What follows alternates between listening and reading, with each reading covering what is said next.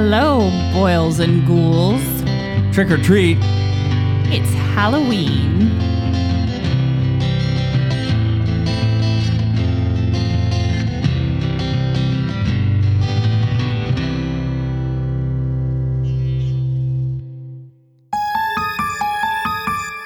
Welcome to this week's extra spooky edition. Oh, I don't know if it's extra spooky edition of An Hour of Your Life. My name is Kim. And my name is Steve. So we dressed up this evening. We had every intention of getting this out a little bit earlier so that you could listen to it while you're passing out candy, but that just didn't happen because Steve had a genius idea. We dressed up. We had planned our costumes for a while. I dressed up like Velma. Steve dressed up like Shaggy. Kim planned my costume. We got some chalk paint for Rupert, some hair chalk for Rupert, and made him into Scooby-Doo. And I got a big old fat black spike leather collar for Jack and made him the villain of our little family. And Steve had a genius idea this morning to make hot dogs for the neighborhood, for the adults in the neighborhood that had to take their kids trick-or-treating. And so we went all out and we made a sign that said Scooby-Doo and the mystery of the hot dog stand. And we passed out hot dogs with our Halloween candy and we had a great time. Kellen made that sign. Kellen did make that sign. She did a wonderful job. So we spent a lot of time getting ready today. So we ended up not having enough time to do the show before Trick or Treat. But we hope everyone had a very safe and happy and fun Halloween and that you got all the candy that you want and none of the candy that you didn't want. And I had hot dogs for supper tonight. You did. They were popular. Yeah. A lot of people like the hot dogs. We have a lot. We had none left. Yeah, we have a lot more teenagers in our neighborhood than I realized. Yeah. They ate a lot of hot dogs. Yeah, they do. So not a lot of parents wanted them, but man, those teenagers cleaned us out. Yeah, that one group of teenagers they went, but a lot of parents wanted the hot dogs. Yeah, some of them did. Also, momentary soapbox. If you are one of those people that doesn't believe that teenagers should be going around and getting candy for trick or treat, just remind yourself that there are a lot worse things that they could be out there doing instead. So please just let them have their fun. It's not hurting anybody. You have plenty of candy. If you're running out of candy, fine, don't give it to the teenagers. But if you have candy, just let them. Well, get ready to get your windows soaped if you don't. I don't know if they still do that, but just it's not hurting anybody. Just give them some candy. All right. It didn't hurt anything. Moving on. All right. So this is the last of our Spooky October episodes. We have some ideas for upcoming shows, but this is the last in our Haunted Prisons series. So we hope that you've enjoyed it. We were one prison short of a full month, but that's okay. And that's primarily because I had to be out of town again. Yeah. But no more. You're here for a while. Yeah. I think. Through December. I got to take off in December again. Okay, well, we'll figure it out. All right. So what are we talking about tonight? We are talking about allegedly the most haunted prison in America, and it's right in our backyard practically, the Ohio State Reformatory. Also known as the Mansfield Reformatory. It's a historic prison located in Mansfield, Ohio, here in the United States. Throughout this episode, we may refer to the prison as Mansfield, OSR, or a combination of the two, or we may just say the prison, but it'll be clear. I don't think you'll have any hard time distinguishing who we're talking about. Yeah. We're also going to refer to the corrections officers as guards, and that's just to simplify. Yeah. Okay. So, no offense or anything. All right. So it was built between 1886 and 1910. So it took a minute to build this prison, but it's beautiful. If you just Google the Mansfield Reformatory, if you aren't familiar with what it looks like, it's a really beautiful exterior. It remained in operation until 1990 when a United States federal court ruling, the Boyd Consent Decree, ordered the facility to be closed. Now, while it was used in a number of films, including several while it was actually still in operation, TV shows and music videos, it was made famous by The Shawshank Redemption in 1994 when it was used for the majority of the movie. Later, we're going to run down a list of movies, TV shows, and music videos filmed at OSR, but I will say that they have a really cool Shawshank, not like a branch, but they have like a Shawshank room in when you take a tour of it now, which you can do, and we'll talk about that later too. But there is some really neat Shawshank stuff at Mansfield. The prison has gone celebrity and tourist attraction. It's kind of weird though, yeah, but it is kind of weird that a lot of these prisons that we've talked about, or just or tourist attractions now. Yeah, haunted prisons in general are tourist attractions, and really some of the worst of the worst have lived there, and really awful things have happened. I guess that's really any of our spooky places that we talk about, haunted attractions, quote unquote attractions. They weren't attractive when the spooky things were happening. No. But it's kind of an interesting thought. We have visited Mansfield, and if you happen to be traveling near there, it's well worth a visit, no matter if you are ghosting or if you're just interested in the history of the prison. You can get a very good sense of both. It's pretty cool to actually walk through the prison and see and recognize where the Shawshank scenes were filmed and shot and set. But sometimes it's a little disappointing though, because Hollywood can really make things look more impressive just by like the camera angles and focusing in on certain objects or highlight something that as you're just walking through, I don't think we'd have seen it. And there was one thing specific. It was the Brooks was here, I think. Yeah. That part was actually shot in the prison.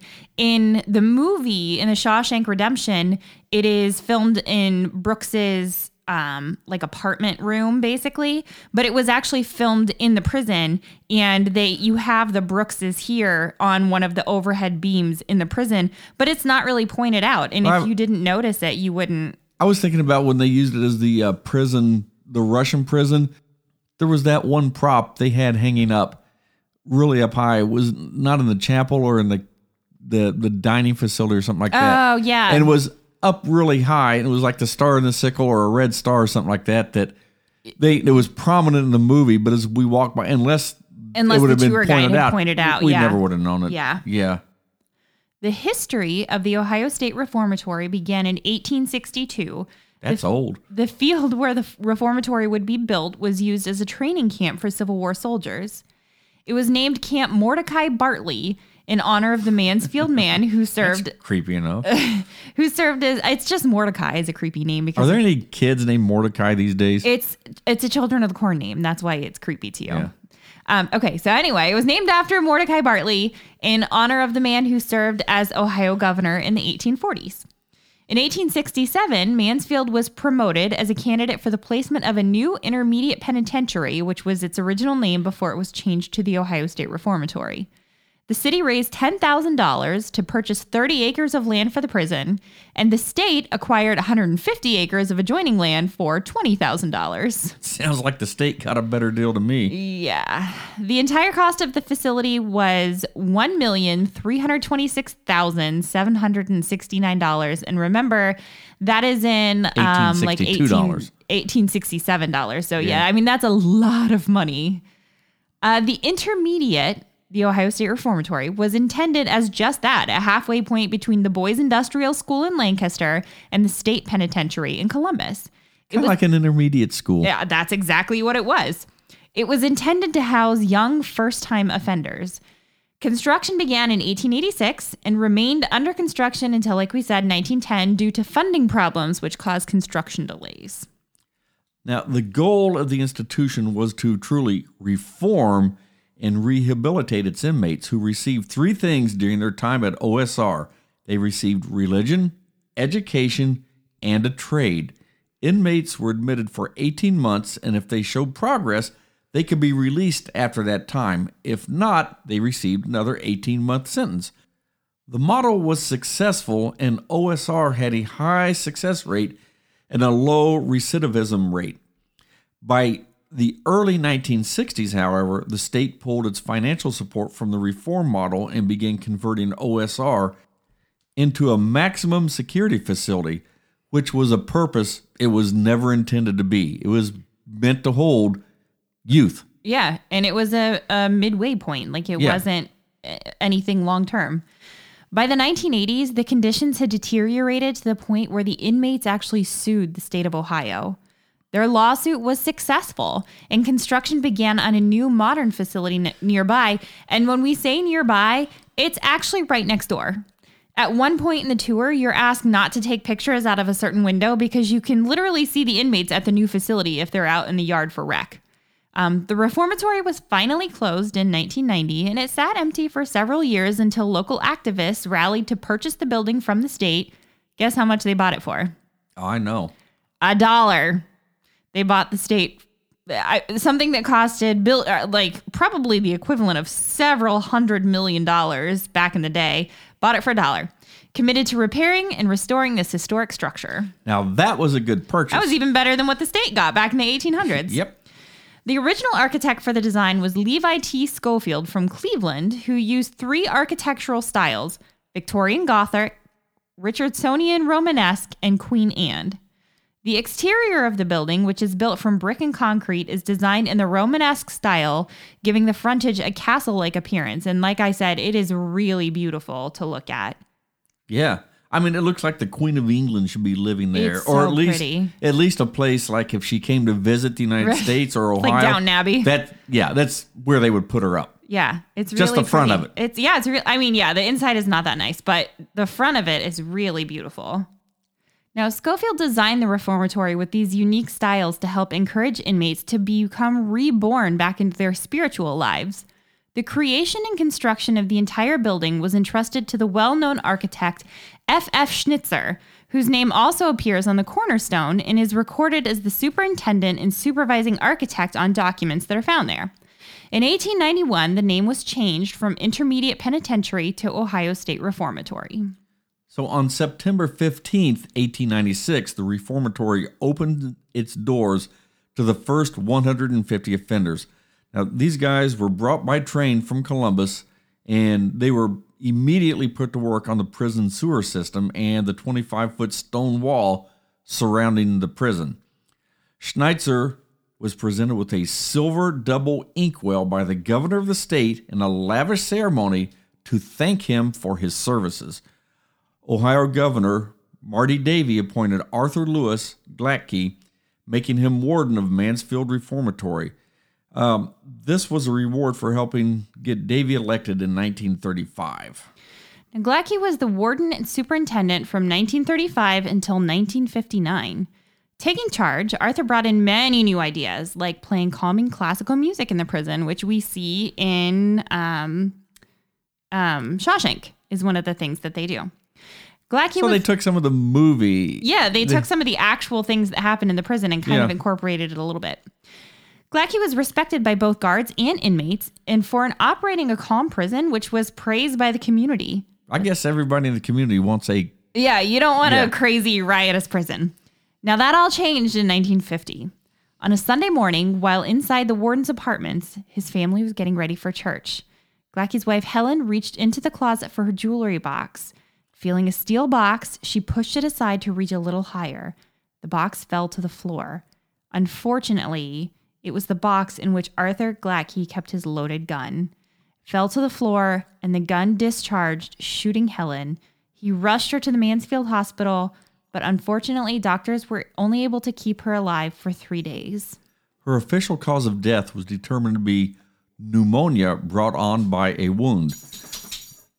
There's Scooby in the background. That was Scooby-Doo. Times haven't changed that much since then. And of course, there's got to be a good conspiracy theory and controversy surrounding Helen's death. People talked. They claimed Arthur grabbed the gun and murdered his wife. It was said he then tried to cover up the murder by making it look like an accident. Others said... Now, who's others? They, them, those other than us. Oh, okay. Anyway... They said the murder theory was just craziness. All you had to do was just read a tiny little bit about Arthur, and you would agree he loved his wife. Losing her eventually, though, brought on his own end. Only 9 years later, in 1959, Arthur was working in his office. The guards heard a noise and found their warden on the floor. They rushed him to the same Mansfield Hospital that he had taken his wife to 9 years earlier. But he died of a heart attack. Aww. It was said that he never got over the death of his wife, and the stress contributed to his heart attack. Now, this is where we get our first ghost account. Like many old school prisons, the warden quarters were in the prison itself. Now, it's said that when you tour the space now, you can occasionally catch the scent of Helen's rose-smelling perfume. Interestingly, the family living quarters are some of the cheeriest spaces on the property, but when we went through, I definitely felt the sensation of being watched. I smelled the perfume. Did you? Mm-hmm. I didn't smell it, but I definitely did feel like somebody was watching me the whole time. I kind of got the feeling they made sure you smelled it. I don't know about that, but I did feel I felt watched.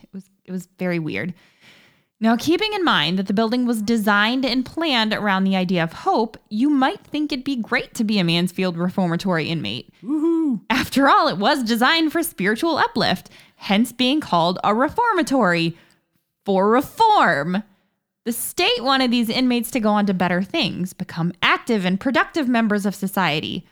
But remember, the road to hell is paved with good intentions. I guess most of the inmates didn't notice or catch the architect's artistic intent. Kind of like when we go see a movie. Oh, yeah, like when I understand what's going on and you have no idea and you don't care about camera angles or cinematography at all. Yeah. Well, yeah.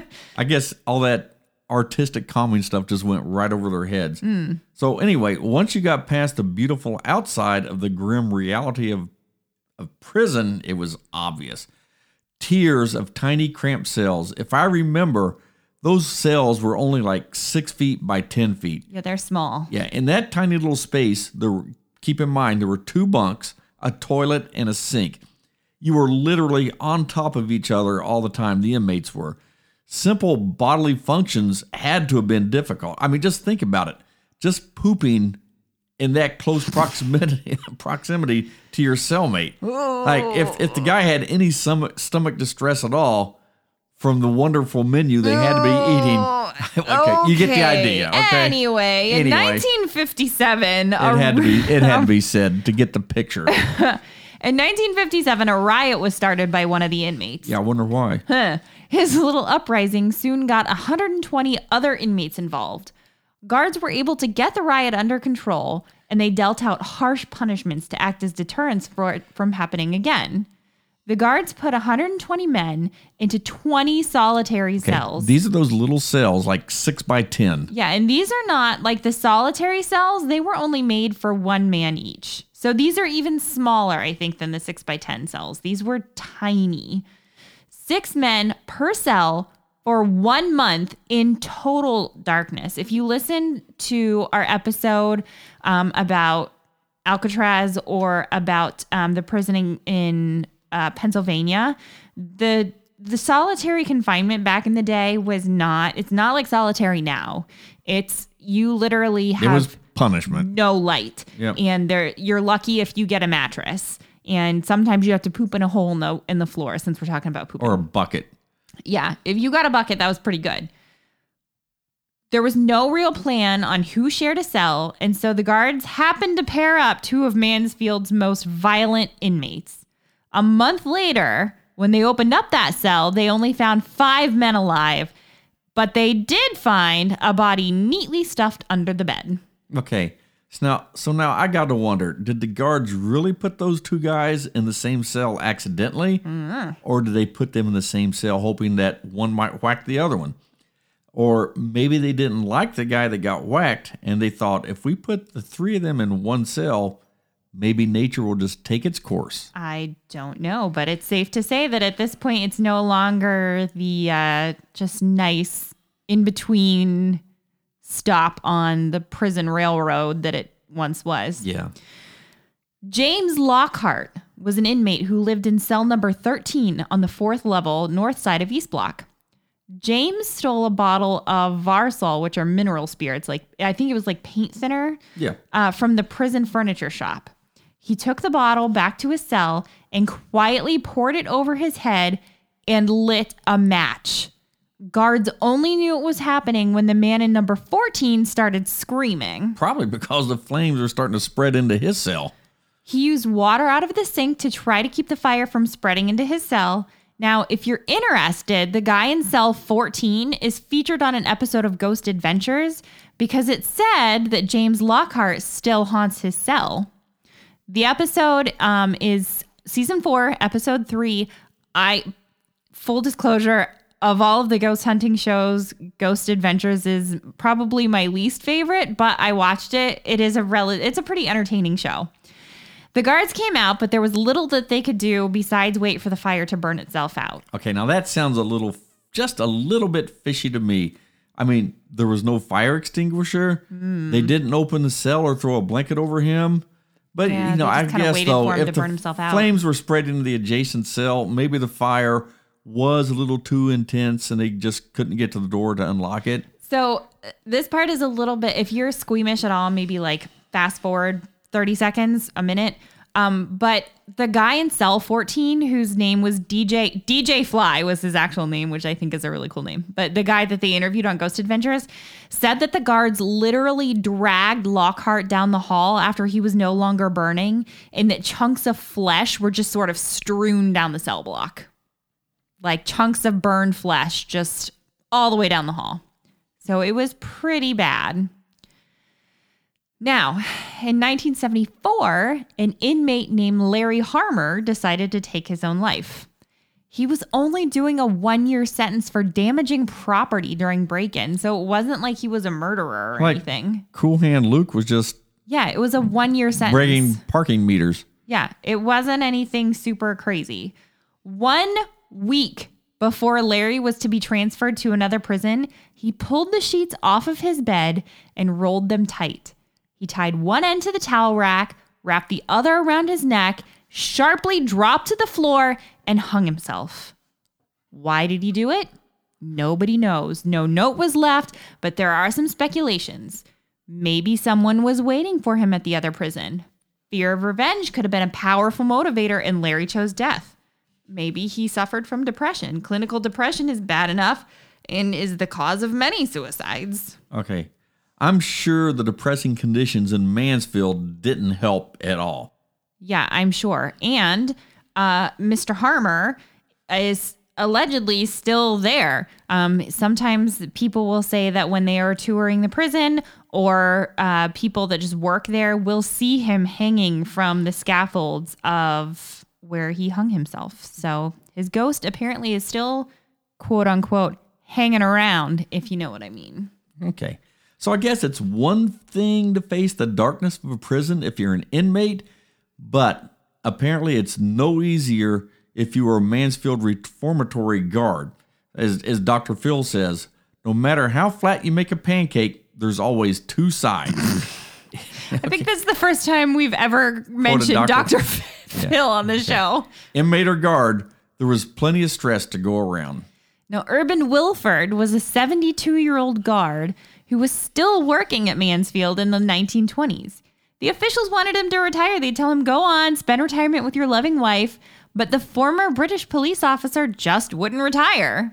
Well, maybe we don't know what Mrs. Wilford was like. I mean maybe he preferred going to work in the prison more than he wanted to go home and spend time with his wife. Oh, that's so sad. Just saying. Well, one day he met Philip Orlick. Orlick was a recent parolee. He was given an opportunity to start over, but he had friends that was still on the inside, and he was a loyal friend. So he came back to help them escape. Orlick tried to enter the prison by entering the west gate.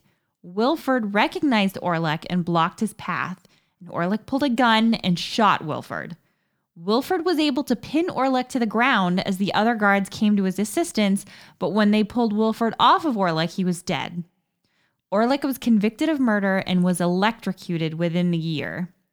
Another time, guard Frank Hanger saw inmates sneaking out a back door and yelled, "Stop!" 2 of the convicts turned to confront him. One grabbed an iron bar and hit Hanger. He fell to the ground as the other convict rushed in. They beat him with bare fists and the bar until Hanger stopped moving. They fled the scene, but they didn't get far. They were all caught. They were taken back to their cells, but now they had a death added to their sentences. Both those inmates were electrocuted for the murder of Hanger, of the guard. In 1948, Robert Daniels and John West also decided they would return to Mansfield after being released. Their return also brought one of the darkest events in Mansfield's history. Daniels was diagnosed with a psychopathic personality, And West, well, West was just known as a moron. They had become friends in Mansfield with a shared enjoyment of crime and chaos. Ooh. They were paroled only a year apart and met again in July 1948. They decided they weren't done with the criminal life, and they walked into a local tavern and shot the owner dead and wounded a woman. Ooh. She was interviewed by the press and the papers, and she labeled them as mad dog killers. Then Daniels and West went on a spree. Berserker? Oh. Daniels was later quoted as saying, "We love drinking, robbing, and hitting on girls." One night, in a drunken spree, they remembered a guard at Mansfield named Red, who they said abused them to no end. The night and drinks went on, and they decided they needed to get even with Red. So 2 weeks after the tavern killing, Daniels knocked on the door of John Red Niebel, who was the Mansfield's farm supervisor. They took Red and his wife Phyllis and their daughter to a field.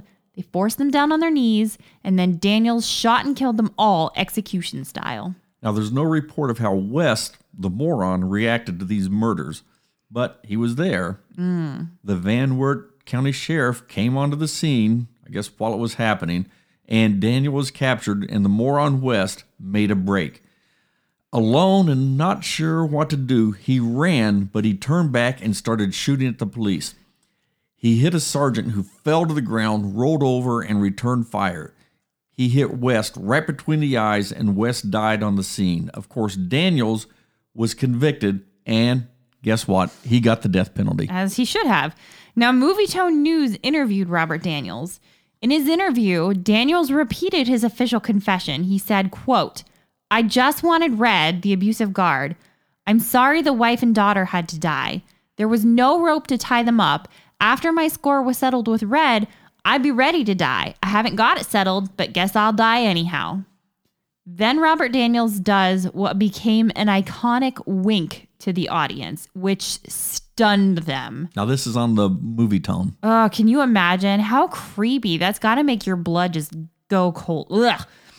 1 year later, Daniels was electrocuted in Ohio's electric chair, Old Sparky. Now, let's take a minute and talk about Old Sparky. It's been housed at Mansfield since 2015, and you can see it if you visit. Operational from 1897, the first person electrocuted was William Haas, a 17-year-old boy. The last was 29-year-old Donald Reinbold in 1963. Both had been convicted of murder. Now, in the period between Haas and Reinbold, a total of 315 people, including 3 women, were put to death in Old Sparky. Now, all this didn't happen at OCR, but at the Ohio State Penitentiary in Columbus, Ohio. But the Old Sparky is kept now. Yes, now it is part of the museum. The hotel or the chair itself is now at the museum. The museum, yes. Yeah. However, any ghost hunter will tell you that things can be haunted as well as places. And if there was ever an object that could warrant ghost, it's Ohio's electric chair. Absolutely. Now let's talk about one of the more famous inmates of Mansfield. Before he became a prominent songwriter known for his "Take This Job and Shove It," He wrote that. an outlaw country music singer, David Allan Coe, served 2 stints at the Ohio State Reformatory. He also did time in the Ohio Penitentiary in Columbus and Marion Correctional Institution until 1967 for robbery and grand theft auto. Coe was in and out of trouble from an early age. He said he was first institutionalized at 9 and served his stints at OSR as a young man. While some of those memories are certainly painful to him, Coe was able to make light of some of them. "I had all my teeth knocked out by the guards with their sticks," he said. "They, the medical staff, did an impression to make false teeth." But there was a problem. Coe was released from prison before his teeth were ready. "I had to come back as a free man to get my false teeth," he said with a hint of indignation. Coe said he actually didn't mind his time at the reformatory. He was in an inmate band and focused on music. Well, the Mansfield prison remained in full operation until December 1990, when it was closed because of a federal court order. As a result of the prisoners' class action suit citing overcrowding and inhumane conditions, District Judge Frank J. Battisti of the United States District Court for the Northern District of Ohio ordered the prison closed by the end of December 1986. The closing date, however, was moved to 1990 due to delays in construction of the replacement facility, the Mansfield Correctional Institute, which, as we mentioned earlier, is just on the property next door in full view of the old prison. Most of the grounds and support buildings, including the outer wall, have since been demolished since the prison's closing. Now, in 1995, the Mansfield Reformatory Preservation Society was formed. They've turned the prison into a museum and conduct tours to help fund grounds rehabilitation projects and currently work to stabilize the buildings against further deterioration. The East Cell Block remains the largest freestanding steel cell block in the world at 6 tiers high. It is huge. It really, when you're walking through it, it feels big. Massive, yeah. Yeah.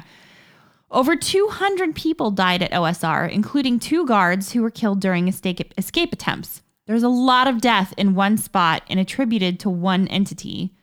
This is why Mansfield has become known as one of the most haunted, if not the most haunted, prisons in America.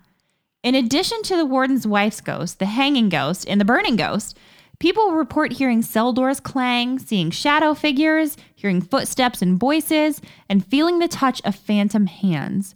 Women especially will report being shoved violently or having their hair pulled. And there's definitely an atmosphere of spookiness in the prison, which is probably helped by the peeling paint and rusted cell bars. Throughout the year, you can take both regular and ghost tours of the prison. There are also public and private ghost hunts, although a private ghost hunt might run you up to $3,000 for a Friday or a Saturday night. Now, that includes access from 6 p.m. to 3 a.m., with pizza being served at 9 p.m. And that's up to 30 people. Yeah. So, well, pre-COVID, you could actually spend an entire night.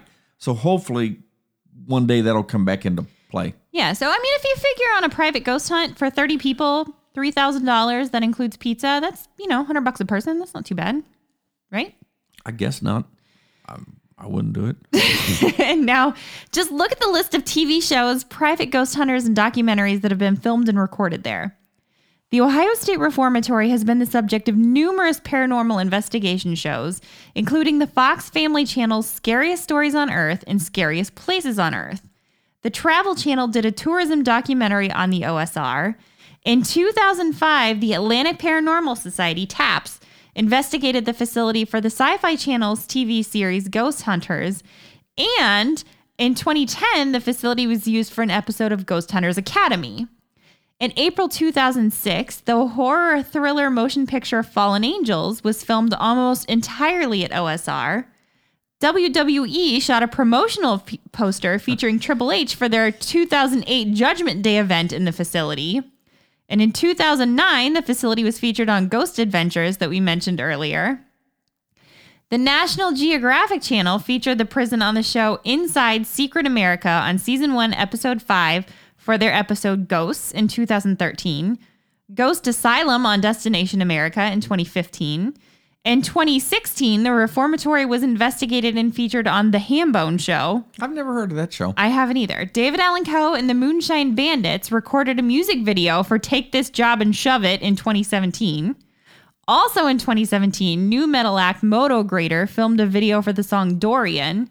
And then a year later, on May 11th, 2018, the facility was featured on an episode of BuzzFeed Unsolved.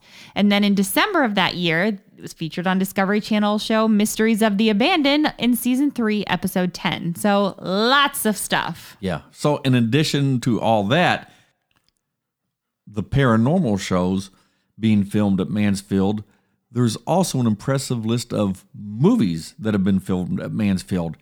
Harry and Walter go to New York in 1975. Harry and Walter spend some time behind the bars at the penitentiary when the prison was actually still in operation. That's crazy. Yeah. Tango and Cash in 1980. I'm surprised Ohio allowed that to happen. I am too. Yeah. It must have been like in a part of the prison that was not operational. Used, yeah. Tango and Cash in 1989. The facility was used for various prison scenes, also when the prison was still in operation. The Shawshank Redemption in 1994, the prison was used for a large panning scene in the warden's office, and an officer's quarters were used to shoot a sequence set in a civilian apartment. And that's what we mentioned earlier with Yeah. the Brooks was here scene. Yeah. And Air Force One in 1997, the prison was used as the scene of the Russian prison for General Ivan Radek. The Mansfield Reformatory Preservation Society is currently working to restore the facility to its original state. Restorations to date include the removal of debris, replacement of roofing, complete restoration of the warden's quarters, as well as complete restoration of the central guard room between the east and west cell blocks. The restorations are being funded through donations and tour fees. The windows of the south side east cell block have been replaced, and all of the original stained glass windows that were in the building are planned to be replaced. Now, normally throughout the Halloween season, the building hosts a haunted house called Blood Prison. It did not do it this year. Probably not last year either. The Ohio State Reformatory offers 3 types of guided tours: History Meets Hollywood, which summarizes the history and movie history; Beyond the Bars, which focuses more on the history and access to areas on the off-tour route; and the Inmate Tour, which is actually guided by a former inmate at the Ohio State Reformatory.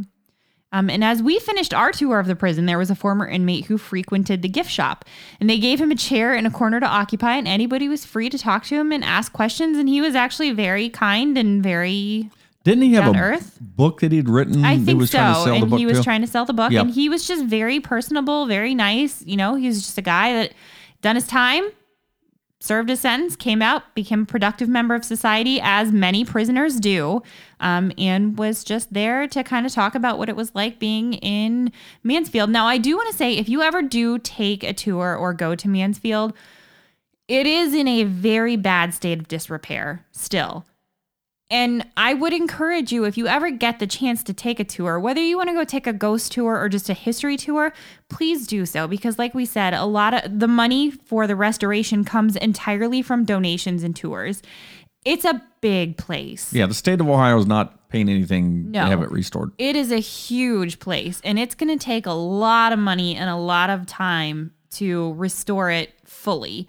But the restoration that they have been able to do, especially in the warden's quarters, which is where you really see a lot of the restoration, they've done a great job. So I can't advocate for them enough. If you get the opportunity, please go visit.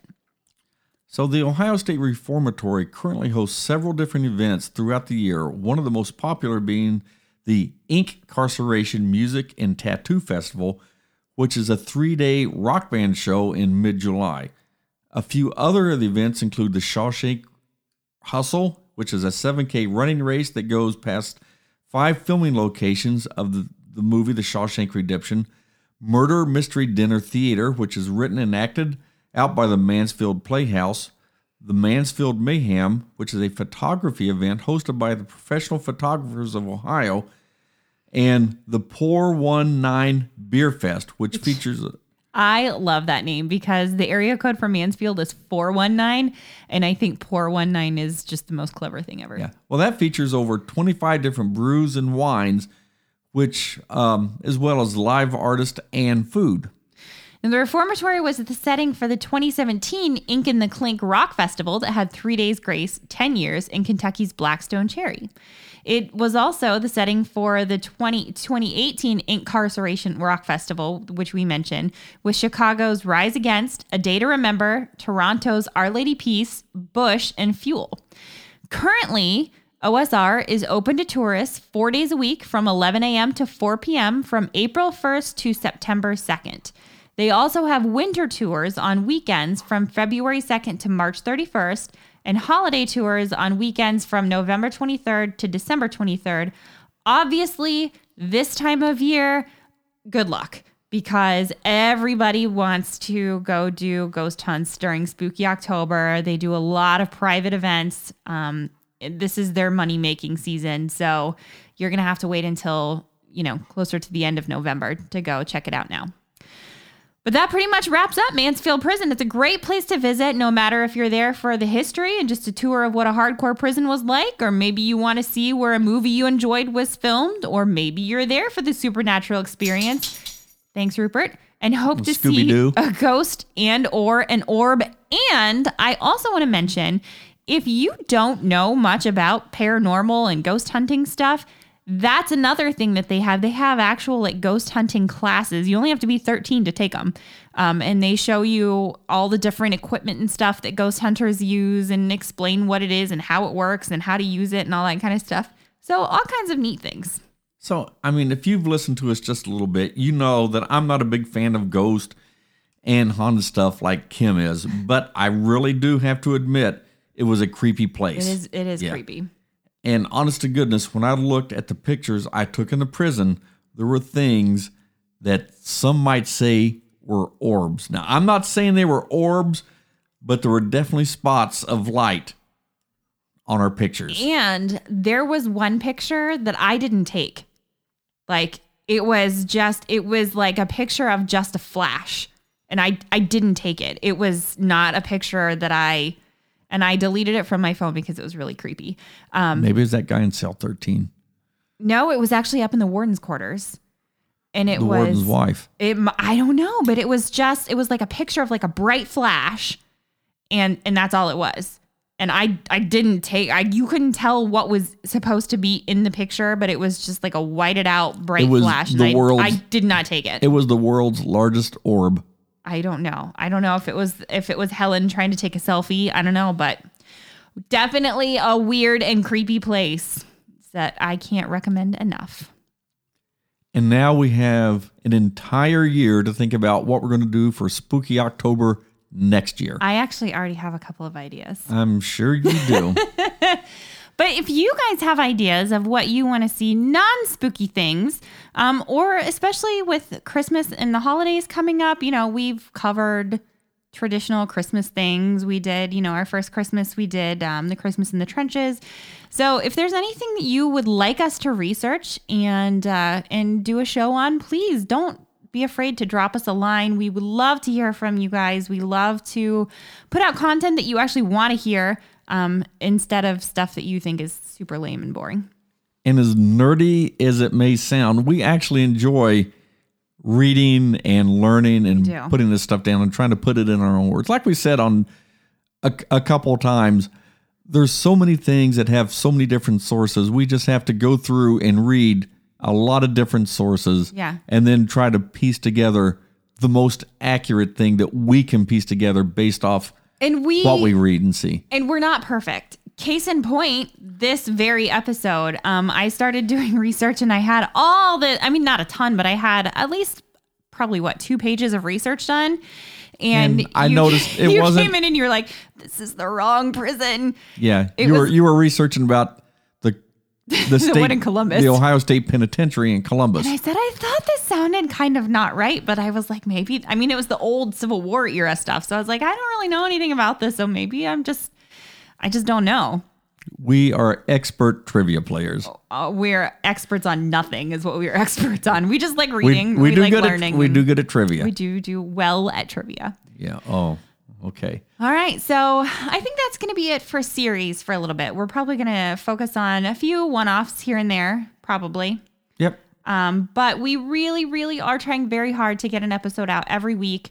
We're not great at consistently getting it out on the same day every week, but I think that we can probably safely say that we will get it out over the weekend every week. Yeah. We're getting there. We were doing so good, and then we just kind of, yeah. I don't have any travel scheduled again until December, so we should be on track for a couple weeks right here. Unfortunately, like we've mentioned before, life happens, work happens, just things. That crazy day job gets in my way. It's both of us. I was working weird hours there for a while, but things are straightening out, and so we're getting back to where we love to be.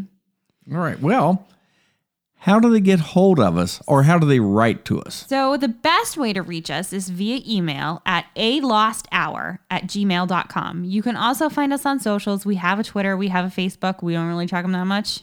Maybe the Facebook. You do the Facebook a little bit more. Twitter, we have it, but we don't really look at it. Instagram, I do run the Instagram account, and I love checking out stuff on Instagram. So find us on any one of those platforms, but especially alosthour@gmail.com is probably the best way to get us. Yeah.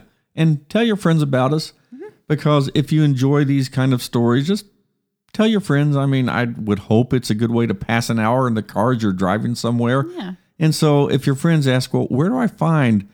You can find us everywhere. We're on Yeah. all the streaming platforms. And really, honestly, guys, we do love to hear from you. Even if it's, something stupid of just like a, hey, I listened to enjoyed the it. show today. You don't even say you liked it. You could just say, hey, I listened to your show. That's great. We love that. So please write to us. We love it so much. All right. Anything else? I think that's it. Okay. So from our studios in Sugar Creek Township. Thanks for spending an hour of your life with us.